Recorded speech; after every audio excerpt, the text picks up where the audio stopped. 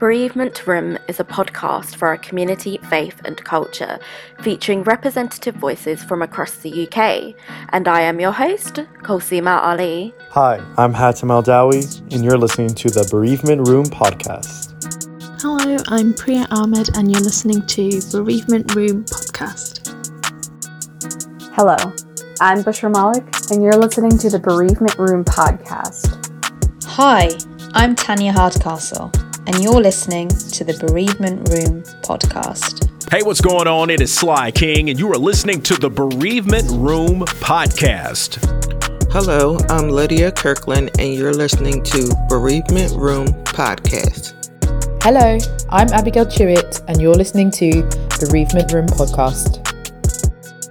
Hi folks, hope you're doing well. Welcome back to Bereavement Room podcast. Wherever you are in the world, you can find me on social media. The handle is @Bereavement Room on Instagram and Twitter. And so we're nearing now what is almost the end of this final season. I want to just remind everyone, especially those that are tuning in for the first time, Bereavement Room is a British-born podcast. I started it about 2 years ago now after I experienced discrimination in therapeutic spaces. And so it's somewhat evolved, but unfortunately my dad died halfway through series 1. And so it's evolved some more and it's gone down a trajectory that I never planned or imagined. It's been a roller coaster and also a healing journey for me personally. And I'm very thankful to everyone that has reached out to me and to all of my former guests that have contributed to this very necessary conversation. As you all know, Bereavement Room being a British-born podcast, I have spent a lot of time across the pond over in the States in this final season. And so today I am in New Jersey. I'm joined by Lydia Kirkland. Lydia is a mother. She has a 19-year-old daughter, and she works in a group home as a case manager for foster care children. She runs a not-for-profit in memory of her daughter, where she helps families where their children have died with funeral costs and headstones. In addition to Brianna's memory, she's created a Instagram account called Life After Losing My Child and a YouTube channel titled the same. She uses these platforms to support and connect with other grieving individuals. She enjoys the simple things in life, like music, reading, nature, and art. And so Lydia has joined me in the room today to talk about Brianna and what life is like as a grieving mother. To everyone that's tuned in, this conversation could potentially be triggering. If you have to pause, do you pause the conversation and come back at a later date? Look after yourself. Well, as always, thank you so much for listening. I am your host, Kolsima Ali.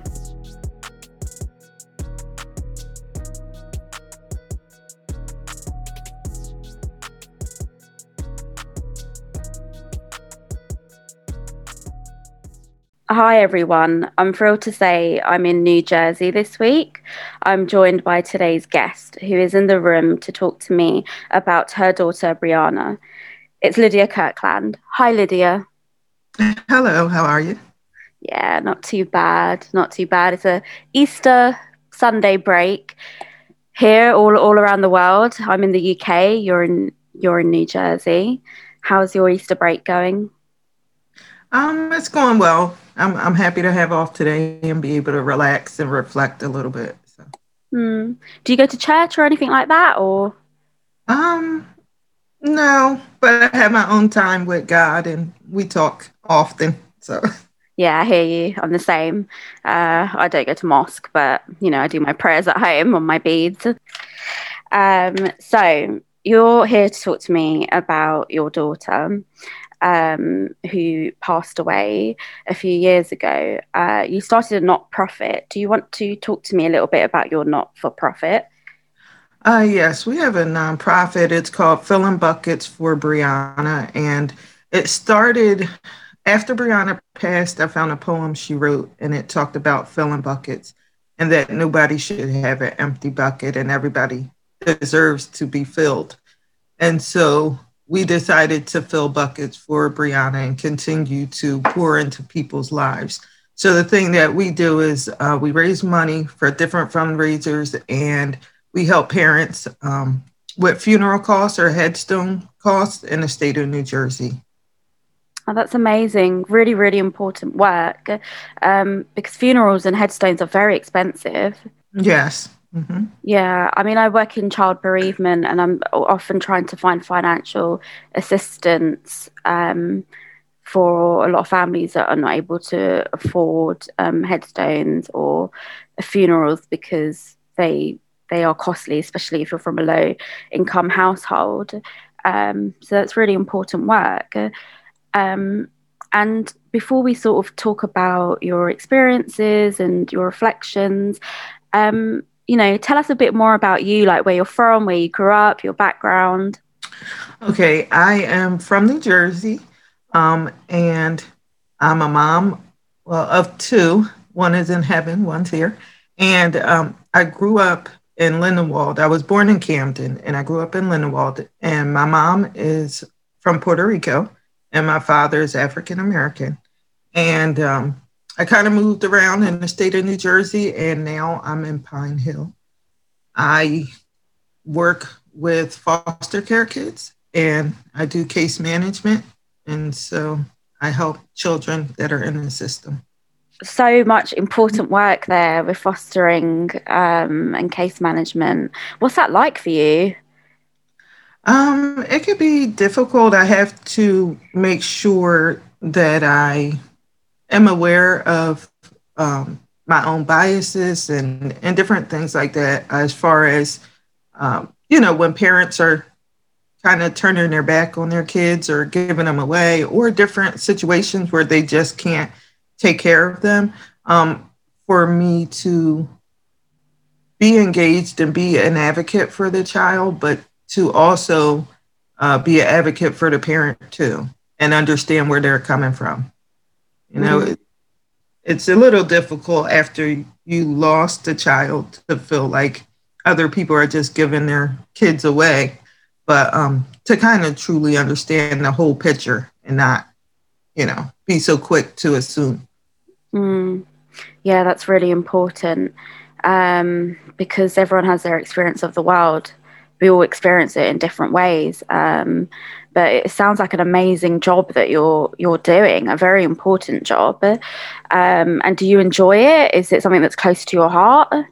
Yes, I definitely enjoy it. And, I get excited when I see them starting to believe in themselves and reach their highest potential and really do well. And then, when kids don't see really who they are, just having the privilege, I guess, to be able to help them take off the scales off their eyes and be able to see really like who they are and who they were created to be. It's a great experience. And are a lot of these children that are going into foster care, are a lot of them from minority ethnic backgrounds, or? We have various, kids that come to us. So actually, the majority that I've seen in my program have been Caucasian. Oh, okay, that's interesting. Yeah, that's interesting. Is that sort of like the postcode, the demographic, or of the area, or? Well, we get everyone from the state of New Jersey that come to us. So okay. Yeah. Mm-hmm. Okay, I hear you. Well, it sounds like amazing work, really important work. And I know that you and I connected through the amazingness that is social media. And I noticed I think you listen to my podcast, right? Yes. Mm-hmm. Yeah. So do listening to grief podcasts help you? Do you listen to a lot of them, or? I have listened to various podcasts and they do help. And I actually enjoyed the one you had with Jermaine, and we talked about it briefly, but, just coming from African American perspective, and it does help. It helps to be able to connect with other people that have had the experience of grief, and so that you don't feel alone, and it's hard to describe to people that haven't experienced grief. because they don't know what it's like. And it's also difficult for you to put into words because you're trying to figure out and navigate through the grief. So, yeah, it's definitely helpful to listen to different podcasts on grief. Yeah, for sure. I mean, I love podcasting, but I also love listening to grief podcasts and talking with you folks. Because, you know, when I started Bereavement Room, it wasn't a very diverse space. And I sort of struggled with that.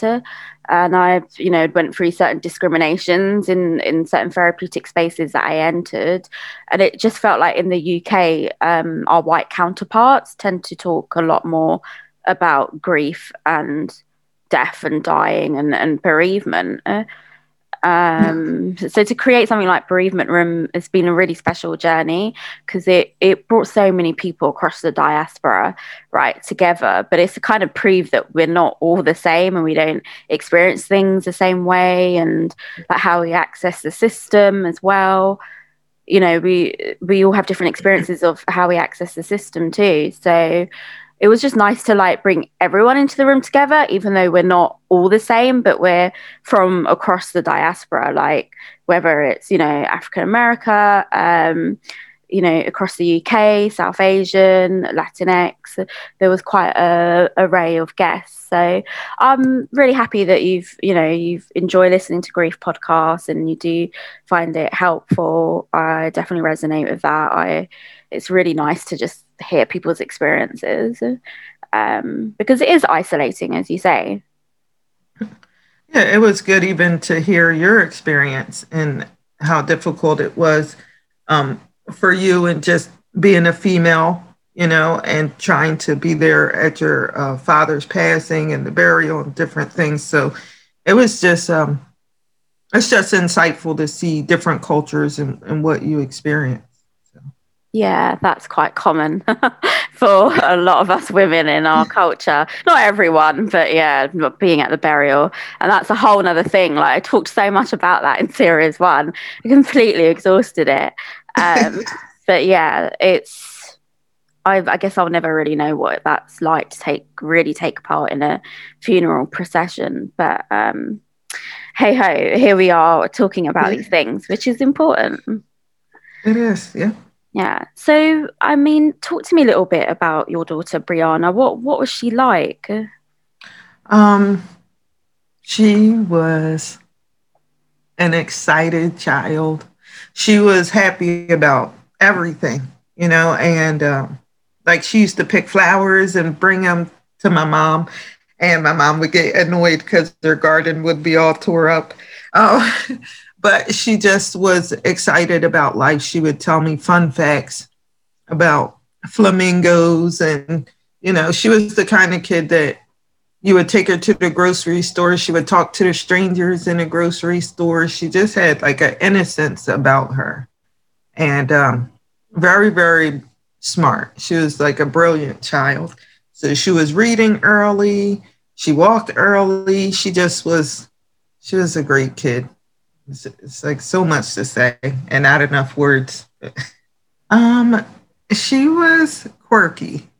So she did have friends, and even at the funeral, they stood up and they talked about her. She was 13 when she passed away. And so they talked about her, and it was funny because even the bully, she was actually being bullied in school, and the bully stood up and had talked about her, and she was a peacemaker, and she was always trying to see the best in people.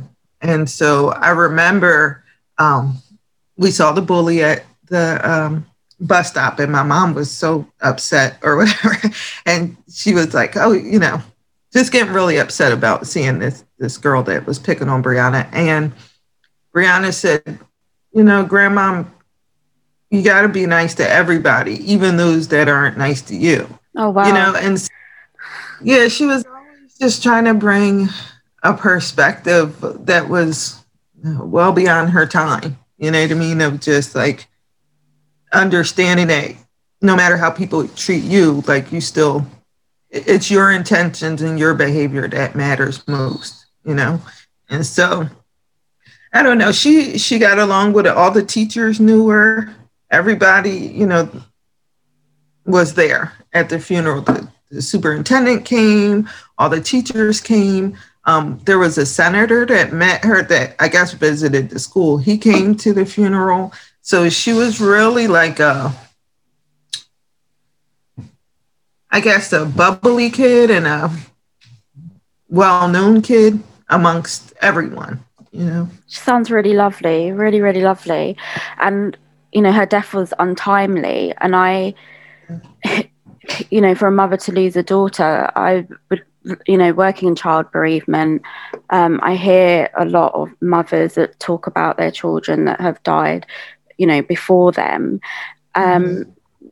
What is that like for you? I mean, are you able to sort of go back in time a little bit? So she had broken her foot while she was playing basketball at school.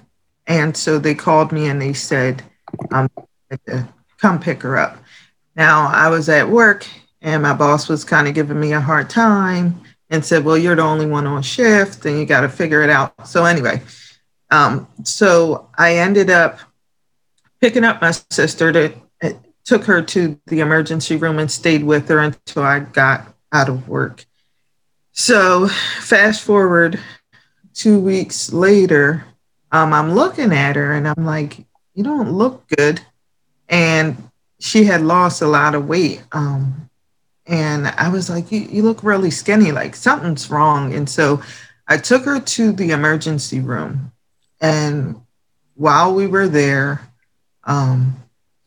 she was saying she didn't feel well. She couldn't keep down fluid and, different things that she was complaining about, that she wasn't able to keep down food and stuff.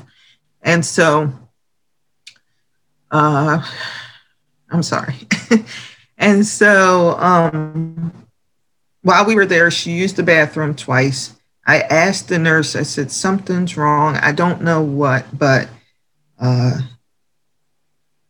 if you could give her an IV, if you could do something for her, I don't know what's wrong.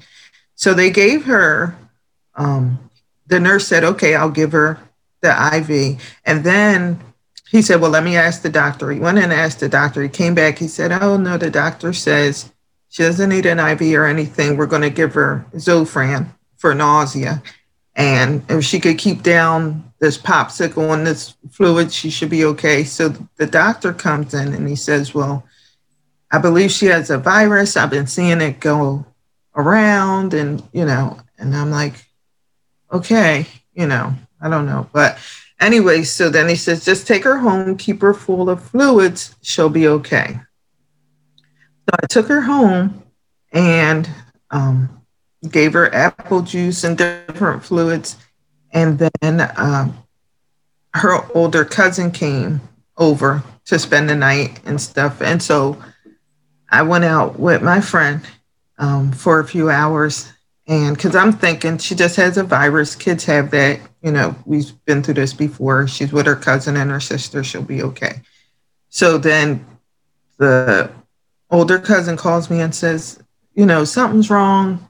I don't know, come home. So I ended up coming home and I see her and she's laying down and I had picked up my boyfriend and I said to him, I think I want to take her back to the hospital. I don't know, and he says, well, don't take her back because they're just going to tell you the same thing. You're going to wait in the emergency room for hours and then they're going to tell you the same thing to just keep her hydrated. So there's no point in taking her back.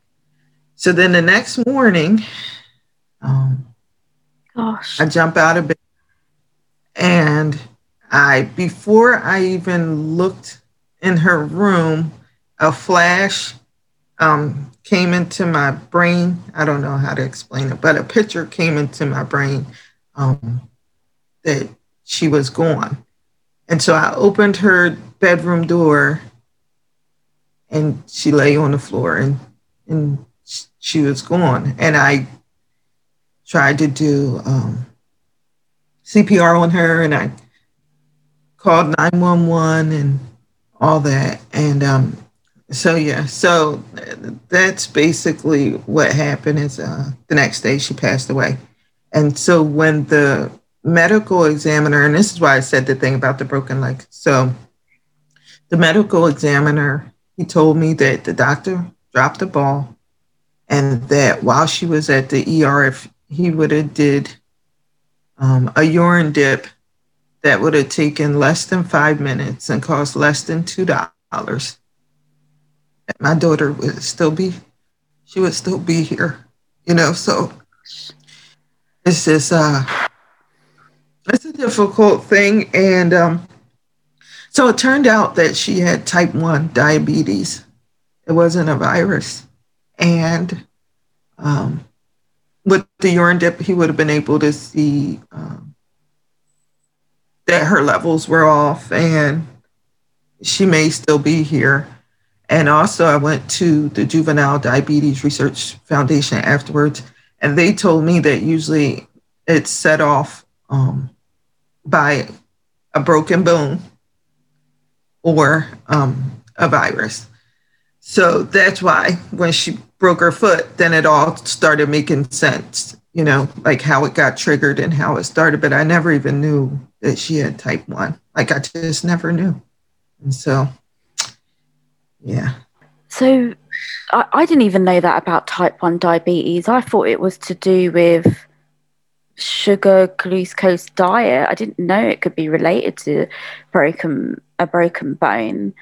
Because I'm actually diabetic. I've type 2, so I'm always really interested in diabetes and how it always works and how they measure things and how they send you for tests. Because I'm sure you've heard on the podcast, like I am very suspicious of healthcare services of the UK, and I don't really like how they. My mum could have lived, my younger brother definitely could have lived, and my dad's death was completely random, and I know they killed him. So it's like the thing with healthcare, it's so complex, but that's awful. So that doctor could have picked up on it. Yeah. Mm-hmm. He could have, and because she had used the bathroom twice while she was there, which, frequent urination is, a symptom of diabetes. And the reason why I went to that specific hospital was because they had joined with like child specialists and stuff. And so I don't want to say the name. I don't know how much I could get in trouble, but. Oh yeah, let's not say names. Yeah, but they had joined with different child specialists, and that's why I took her there. And so the doctor that worked on her, he was actually like the chief of the emergency room. Oh. And so, and from what I hear, my daughter isn't the only one that has, has not made it under his care, but that's just hearsay, so I don't know. But and do you think it's just because he's incompetent or negligent, or do you think there's racism involved? Because this is something I always try to unpack on the podcast, and I know with the healthcare negligence in my family, racism was definitely involved. Right. In certain decision making. Is that something you've delved into, or it's not relevant? Well, I mean, my mom is real adamant that if Brianna was a Caucasian child, that she would still be here. I can't really say that. I try to not think about that. I don't know if it's like me trying to protect myself or whatever, but I try not to get hung up in that aspect of it because the results are the same. She's not here, So for me, that would just cause me more hate and more anger to maybe acknowledge that. That's why I'm maybe I'm trying to protect myself, but I don't know if that's just my mom's perspective because of what her experiences have been in life, or whether there's some truth to it. I don't know. And I haven't dove into the other cases that he has had with negligence or malpractice or anything to see if there's a pattern of minorities that are affected. I just haven't gone that far. Yeah, no, I hear you. Speaking to a lot of my guests, that's something, that can open up another can of worms, and it does make you angry. I'm very angry. I don't even know how I get through my days, mostly angry. And I think doing the podcast really helps and levels out, because talking is healing, right? Yeah. Mm-hmm. Oh gosh, it's just it's just inconceivable, just awful. And so, what were the coming days like? Did you have good support around you with the funeral? What was that like? I did have support around me with the funeral. The community actually came together and they donated money. We didn't have to pay for anything from the funeral all the way to her headstone. Everything was paid for. And that was from the community, the schools collecting money, from the police department, from like everybody in our community. And I live in Pine Hill, New Jersey. And everybody in our community came together and like gave and supported. Yeah, it was still, I'm just thinking about when we were preparing for the funeral. I remember being at the funeral home and they were giving me pictures of caskets to pick out and stuff like that. And I said to my mom, like, I don't know why we're here. Like, I don't know. I was in such shock, I guess. And I just was like, I don't understand why we're here. And she was like, because Brianna passed away. And I was like, no, she's home. Like, I was in such denial and shock. I don't know how to even explain it. And she was like, no, like she died. And I just immediately just fell to pieces. Like, You're traumatized. Yeah, I was. It was so traumatic. And I did have my family there. My sister was there. My mom was there. My boyfriend at the time was there with his mom. My cousin was there, another friend. So I did have a good support system going like into the funeral. Okay, I see. And did that kind of fall off after the funeral? Yes. Why does that always happen? Yeah, so I think, I don't know, but yeah, so going into the funeral, I had support. After the funeral, and still to this day, not so much. People don't mention her. They don't say her name. It's like she never existed. And well, that's not very compassionate. Yeah. I'm trying to figure out how to deal with that. But I also know that they lost a grandchild. They lost a niece. They're dealing with grief in their own way. And so I do a lot of trying to understand other people's perspective, because if I don't, then I'll just, I just will be, I'll be angry. And I know, like, I keep saying it and it's part of it, but there's certain parts that I don't have to take on if I'm willing to understand and not just be in a place of anger and feeling like, if anybody should be mad, I lost my kid, forget that you lost your grandchild or your niece or whoever she was to you. She was my child. I don't want to have that chip on my shoulder, because it is still a great loss to them, so it's like, maybe they just don't know how to grieve or cope, or people feel like if you talk about it, you're going to make the mom upset. But I try to explain to my family, there's nothing you could say that would trigger me. I mean, me opening my eyes and seeing her not here is enough, like. Exactly. Exactly. They're not going to make it worse. It's already worse. Yeah. So, I don't know, but. No, I think all the listeners and former guests will resonate with that. It's really strange how things just fall off in the aftermath, and people don't really, I think it's a lack of grief awareness, or they are going through their own grief of that relationship that they had.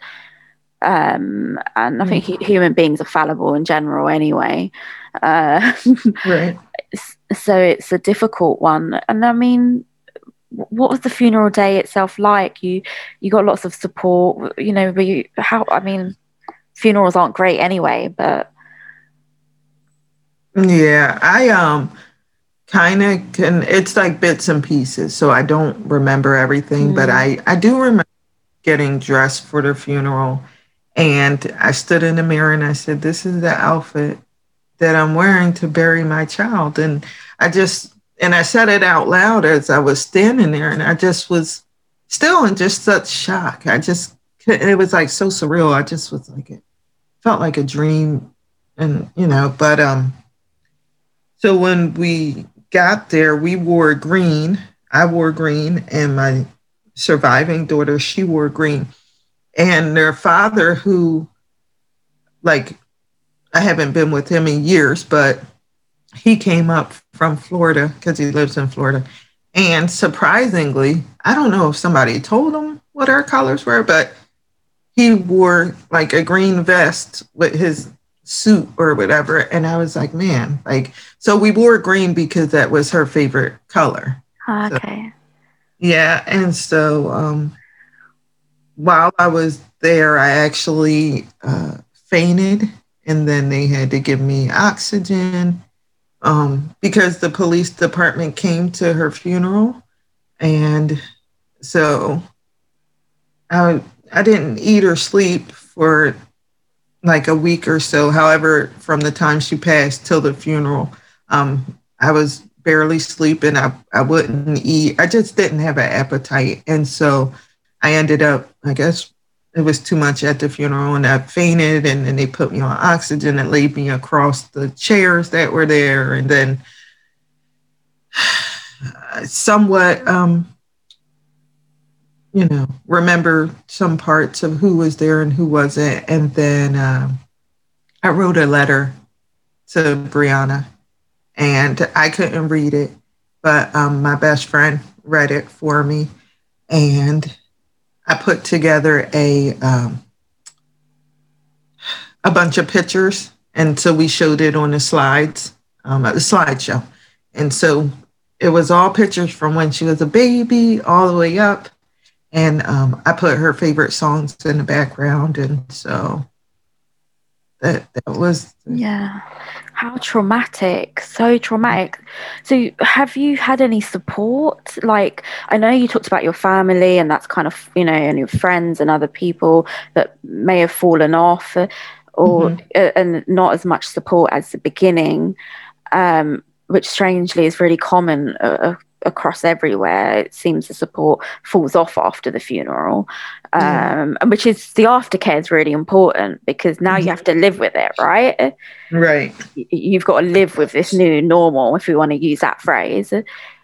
I hate that phrase. Yeah, so do I. They've been using it in coronavirus so much.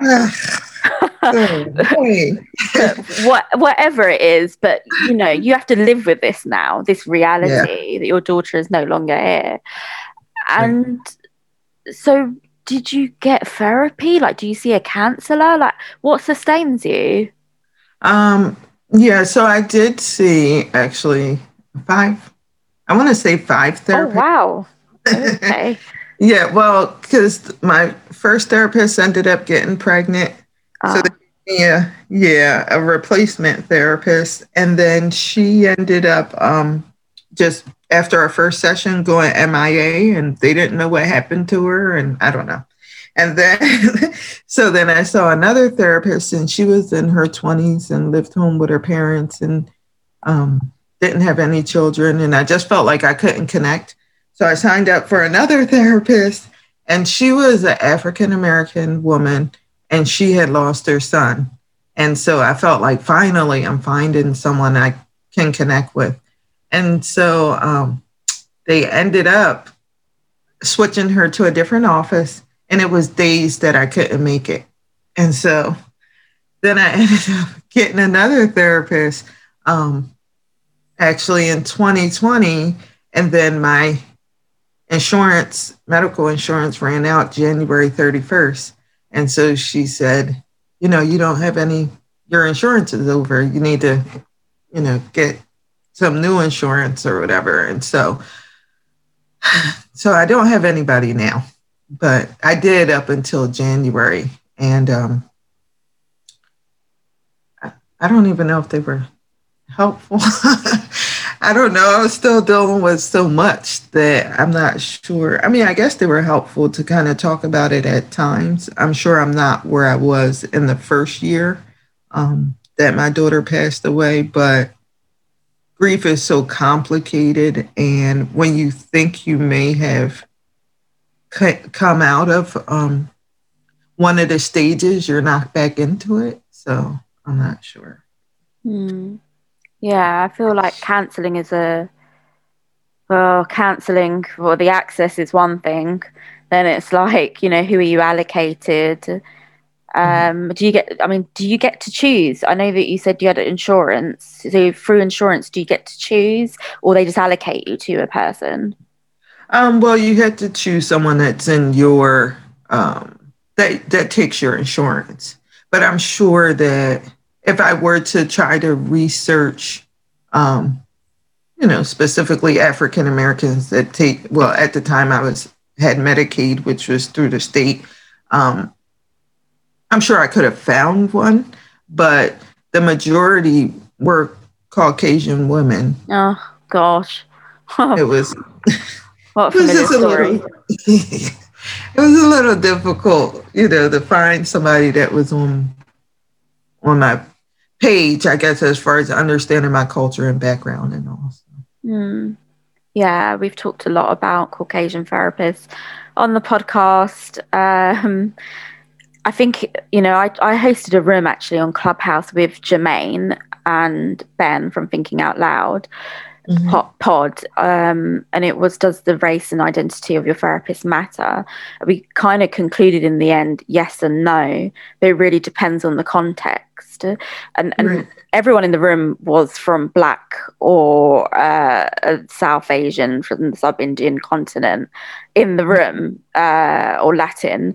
And I think every story that people shared or experienced was that, yes, it does, but it depends on the context of where you are and your experience. And it's just interesting to hear people's experiences of therapy in terms of, does the identity matter? Because I've always argued that it does. But yeah, I feel like therapy isn't always for everyone. There's other means that can sustain people.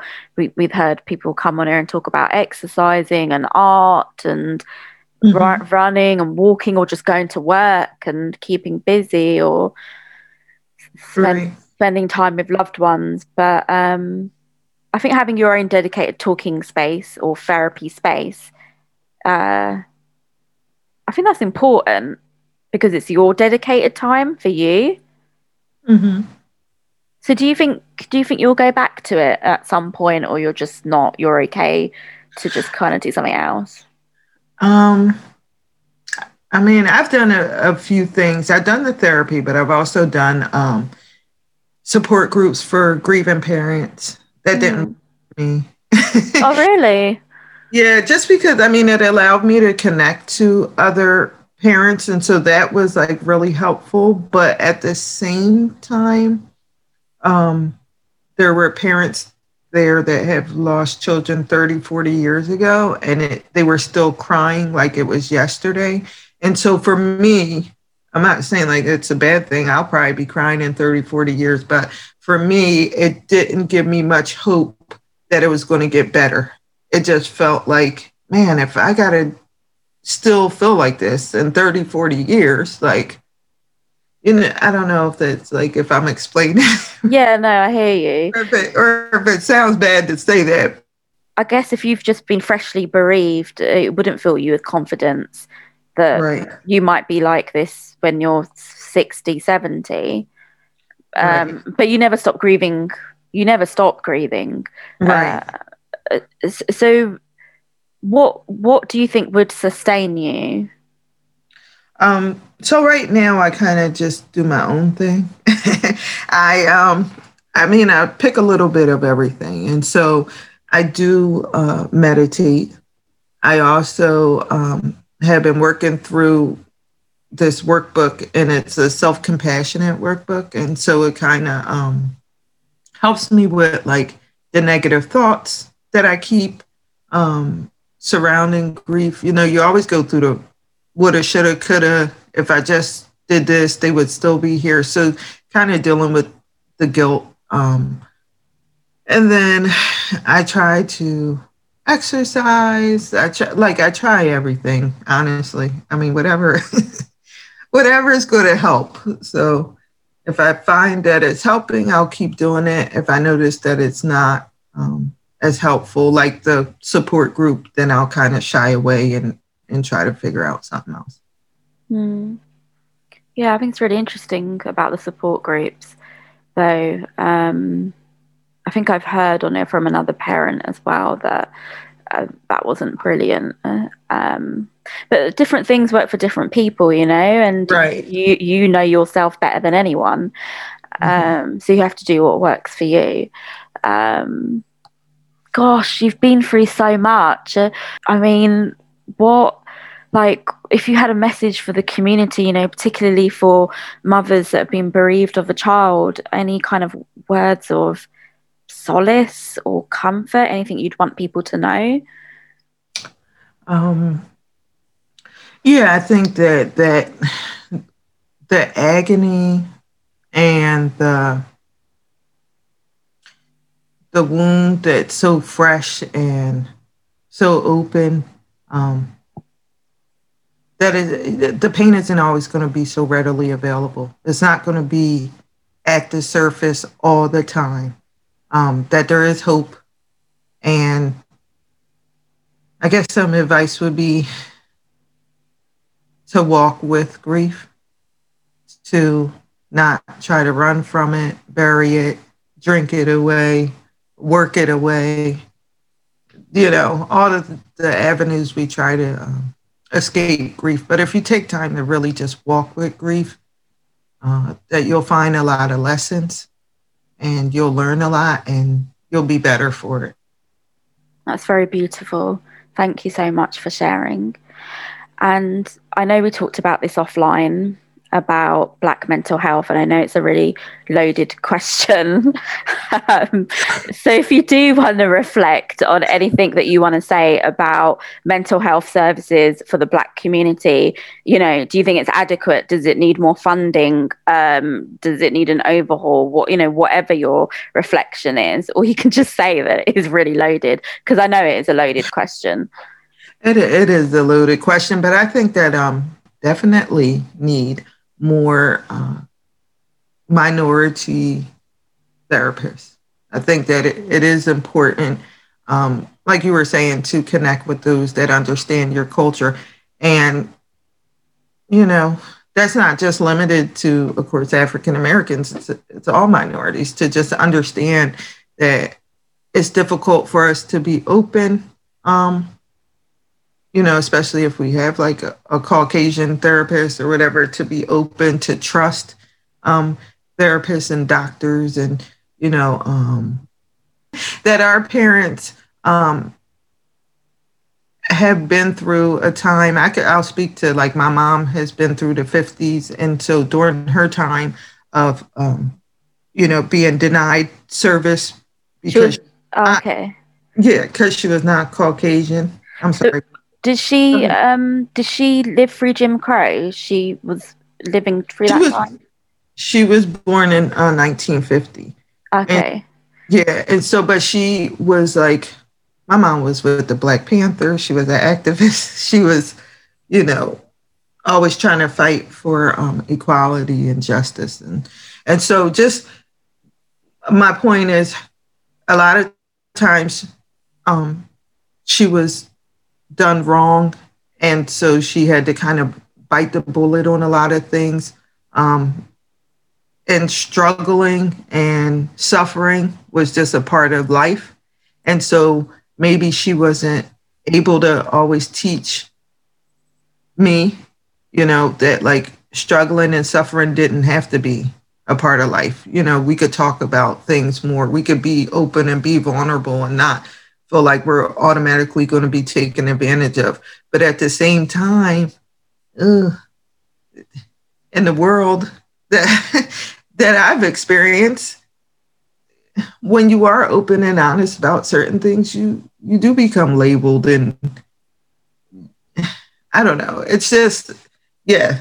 So kind of getting back to, there's a lot with mental health and with being able to be open and talk and be transparent in society when it's not always been so nice to you.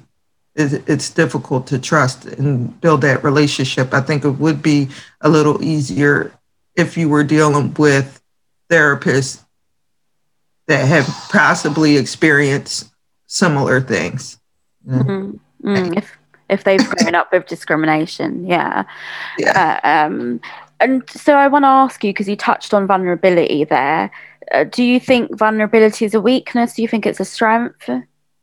I definitely think it's a strength. I think that anybody could walk around and act like everything's okay, and people wear masks every day and they wear various masks.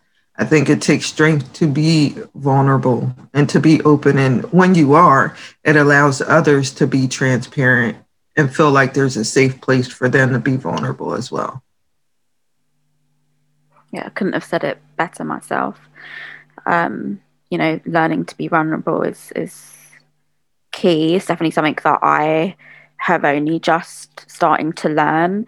But it's only because in the past I was told that it was a weakness, and if I ever showed a sign of vulnerability, it was just, you're shunned. Right. You're not allowed in the room. And I think Bereavement Room has definitely helped, not just me, but I think everyone have a voice to kind of share their vulnerability, and that it's not something to be ashamed of. Right. Yeah. I think it's a cultural thing too. I mean, we're all taught to.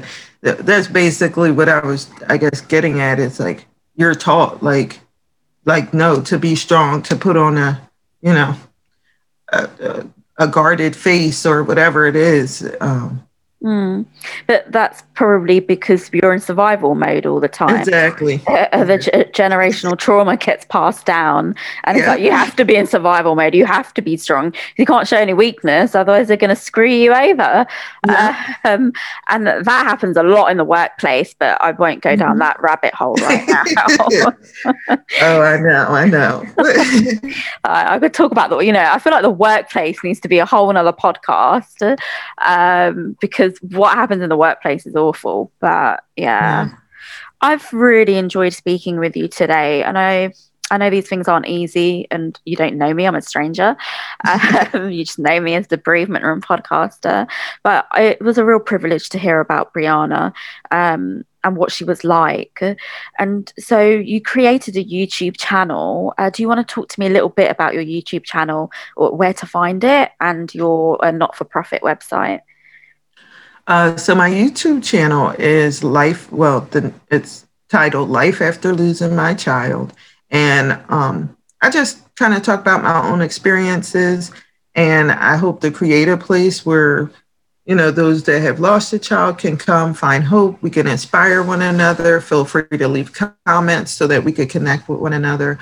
It's just a place for me, kind of like with you with the Bereavement Room, to be able to heal myself. I'm not like so far gone, or like, in this whole area of acceptance that like I've arrived or anything. So it's just a place for me to connect with other people. And then the foundation is fillingbucketsforbrianna.org is where you can find us, and feel free to donate. We help parents, once again, that have lost children with funeral costs and headstones. And, we go to memorials and just support any way that we can. Wonderful. Amazing. So to everyone that's listening, if you can make a donation, please do. I'll link all of the sites and YouTube channel in the episode show notes so that you can reach Lydia. This now takes us to the Gratefulness Challenge. Thank you to everyone that's listening. I'm going to go first, Lydia, and give you a bit of time to think about it.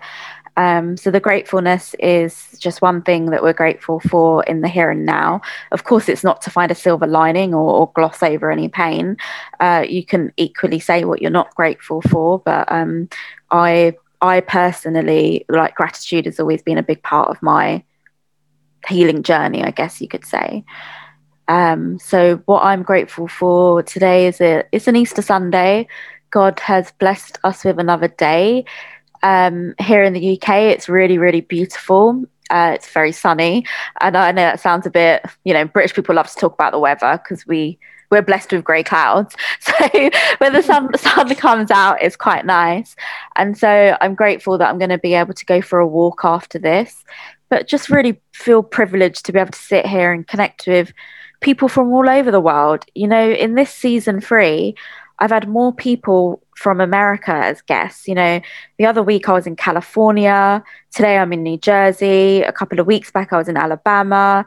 I'm soon to be in New York. I can do that all from the UK in London. And I feel really blessed to be able to invite people here, pass the mic, and share as little and as much as you want of your journey. And I'm grateful to God for that. And I'm grateful for you for appearing as a guest on my podcast. Thank you so much. Oh, thank you. Thank you. I am grateful to be on the bereavement room. I mean, really, I feel like it's such an honor to have any moment to talk about my daughter. So, I'm just thankful and grateful that you asked me to be a part of this. I'm also grateful. I know you talk about in the here and now, but I'm grateful that there's a spiritual realm of it.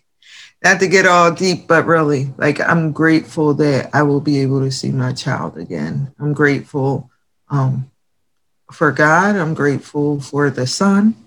I'm grateful even through the grief journey that I've gained a new perspective, and that I understand that money and all the stuff this world has to offer doesn't mean much, but that the best things in life are free. Love, family, kindness, friendship, those things matter. And I'm grateful to have the perspective to understand that, early in life. And so I'm just grateful for everything, really. I'm grateful to be alive. Well, that was Lydia Kirkland. She joined me in the room to talk about her daughter, Brianna. I'm going to be very transparent with you.